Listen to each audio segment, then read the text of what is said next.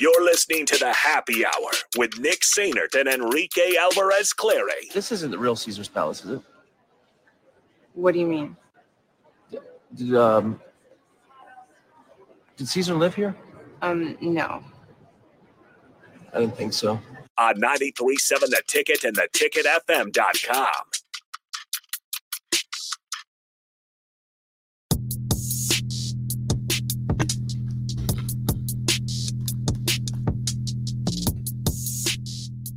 What's up? We're back. Nick Sainert, Rico with you.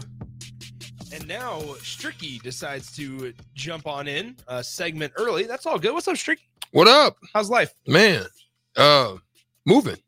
Yeah, you got a new place. Moving, man. Moving and grooving. It's exciting stuff. Yeah, man. I'm excited. I started taking stuff over. It's good when you get the keys early. Yeah.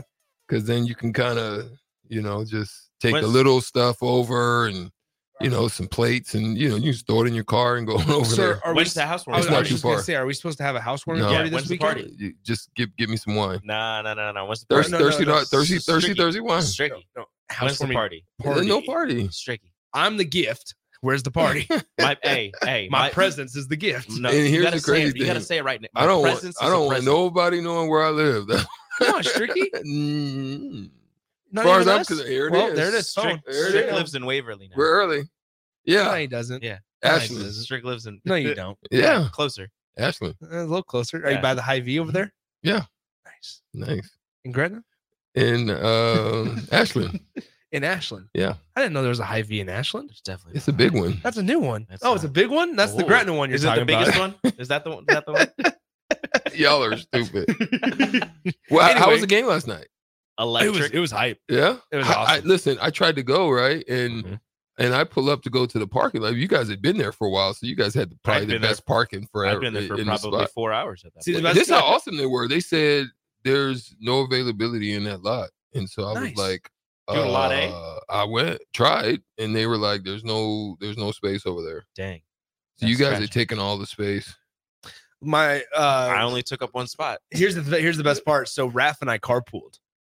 Raph drove up to CHI. They held hands. It was interesting. I will say it was the long. I mean, Raph and I spent a lot of time together, but that was close proximity with Raph. But anyway, Just stop talking. anyway, the best part was we pull into the parking lot behind CHI to park, and I see Rico's car, and he had been there for probably about 2 hours before I did. Something like that. And I was like, hey, there's a spot right next to Rico. Mhm. And so even though we got there 2 hours later, we got the same exact parking spot. Beautiful. Yeah, that worked It out. worked out really well. But no, it was good. The presentation was good. Okay, I asked Jay this question because he joined us for the first segment in the noon hour. I'll ask you. Talk about your adjustment from college basketball, from the college game to the pro game. When did Say that again? talk about your adjustment? Like, did you have Oh. to go through okay, I gotta get it. The growing Figured out. phase. The growing You're phase. welcome to the NBA. Yeah. Did you have something Um, like that? I mean, of course you do, because the speed of it changes. I think what helped me in the transition is one, just keep your head down. You stay focused on the task and the goal, and the goal for me, obviously being undrafted, was to make it. And then you start, once you make it, then you have to retrain your focus on, what do I need to do to stay? Yeah. So you kind of keep your head down. Like some of the stuff I heard, like with Tony Farmer, for example, everybody loved him with the Lakers. And sometimes, your mouth can get you in a little bit of trouble. And, the rumor is that obviously, Tony is funny, brazen, but as a rookie, sometimes you got to be careful, because you got veterans like Magic Johnson and guys like that on the squad that if they don't like you or take a liking to you, you can get kicked out. Now, I'll give you another good example of that. There's a guy named Damon Jones. You guys recall Damon Jones? Not necessarily, he played 6-man, he started some, came out of Houston, just a guy that stayed around, but he was smart. He was like Rick Brunson in a sense that he established good relationships. And one of the things he did when he was in Cleveland is got next to LeBron. So LeBron took a liking to him because he's funny. Mhm. You know, he's witty, he's funny. And now everywhere LeBron goes, he's a coach. Like, he's a coach out in LA now. Yep. You see what I'm saying? Bring So him along with you. it's one of those things. It just depends. And that's the thing, that you can either get ran away or they'll draw near to you. And I kind of was just one of those guys that kept my head down, just did my work and went on. What was it like? Hold on. So I'm fascinated by these stories. Excuse me. Of like, did you ever? So you mentioned like, once you get there, how do we stay? How do I stay? How stressful is it as you're in a contract year? Talk about like, is it pretty stressful? Just wondering, like, do you put a lot of weight on every single performance when it's in a contract year? I can't say for sure that was the case with me, because every year is dang near. Yeah. It felt like it's a contract year. I think the biggest mistake I believe that I would not make again, if given the opportunity to rewind the time or go back to the future with Dr. Brown, getting a DeLorean and just kind of, zoom back. I probably wouldn't have opted out of my contract with Vancouver, even though I was miserable, even though the franchise to me was an S. Going nowhere. Yeah. That good, better word. There we go. I see where you were trying to go. Let me help you out. Yeah, thank you. It was going nowhere, except in the middle of the night, packing up bags and leaving Vancouver to go to Memphis, right? Yeah. I saw that, man, and even though I was miserable, I would have probably figured out a different way to do it, to figure out. But I will say that even by doing it, one of the best years of my career in life was that Boston run that we had, even though I lost hella money, right? So that was one thing that I think I would change. But how to stay, Nick, is it can get it. I don't want to say there's an anxiety or frustration. I think there are for some. Yeah. But for me, someone that just played hard every time I went out there, I didn't try to overdo anything. I think it helped me. And so what ends up happening is teams that you gave work to, or you did something significant to, they have an eye on you. And so there's something they like about you. And that's kind of how, after, my tenure at Boston, Indiana shows up, because they liked it. Obviously, there's a conflict at that period of time because Jamal Tinsley's coming up. We share the same agent. So then they move on from me, wanting to just not have that conflict. And then I get 2 in Milwaukee where I finish up. So it wasn't a crazy deal for me, because between that, I got traded. Crazy world. Once again, 402-464-5685, the Honda of Lincoln hotline and the Starter Heyman text line are open for you. Stricky, I want to see you run wild with this, because Michigan basketball right now, excuse me, last place in the Big Ten standings. This is a Michigan team. Obviously, they have the name, they have the brand. Lost 2 great players. They did, right? Juwan Howard obviously still there as well.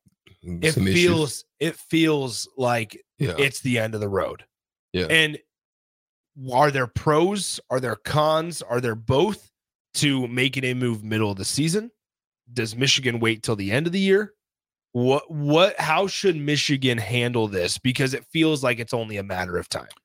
It looks as if there's a loss of the team. Yeah, big time. So when you get to that point, when you have lost it, it's better off to start a new blood transfusion into the program, right? Yeah.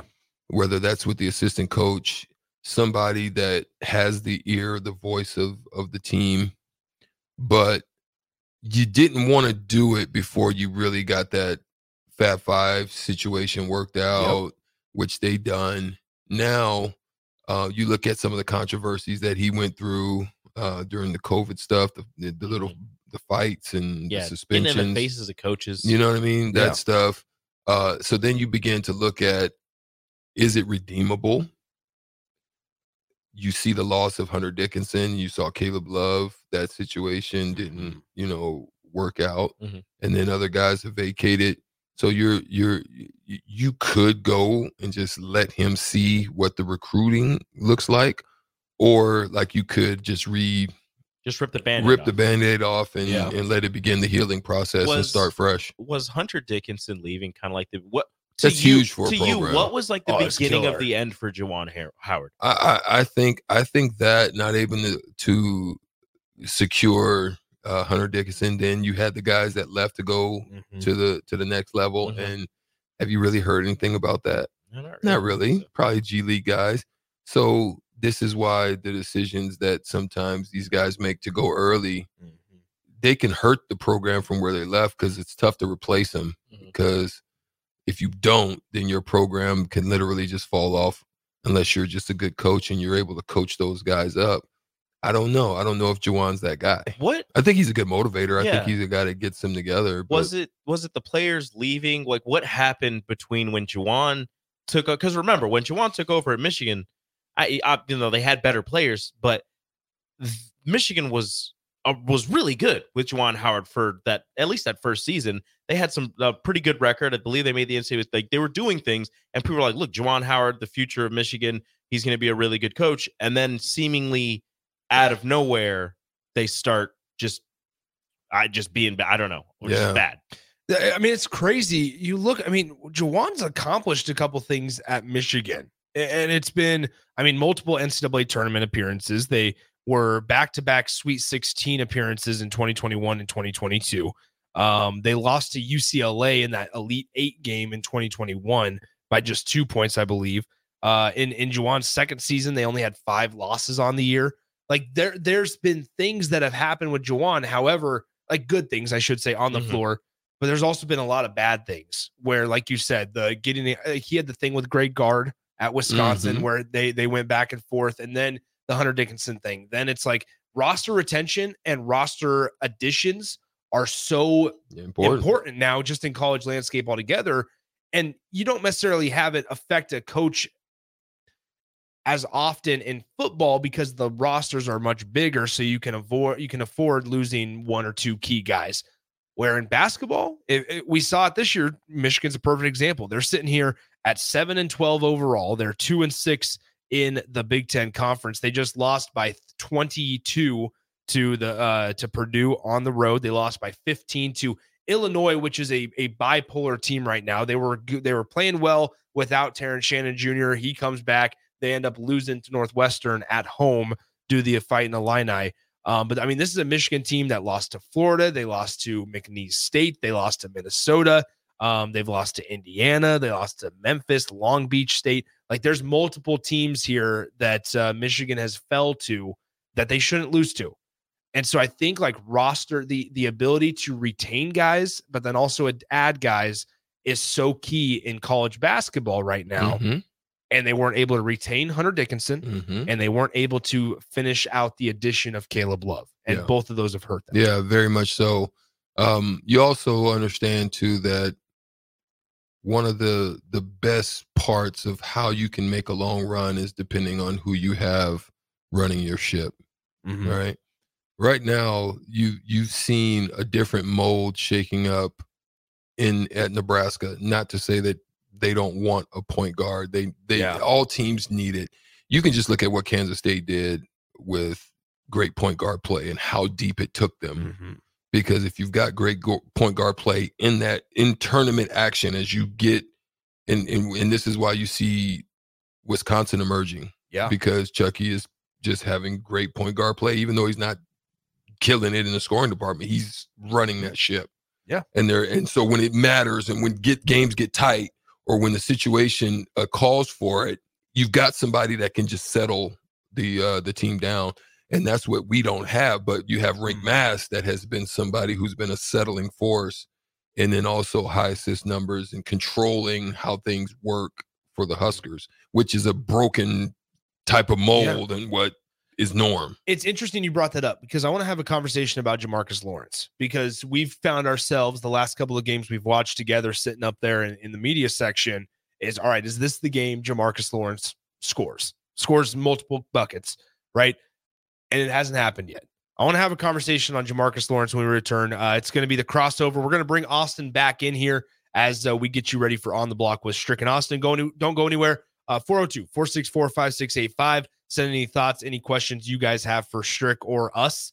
The rest of the show today, as well as the Starter Heyman Jewelers live video stream, Facebook, YouTube, Twitch, Twitter, and Allo Channel 961. Feel free to follow all of us on Twitter as well. We'll be right back to close out the happy hour on a Thursday right here, 93.7 The Ticket. Download our app by searching 93.7 The Ticket in your app store to stay in touch and listen all day long wherever you are. More of the happy hour is next on 93.7 The Ticket and theticketfm.com.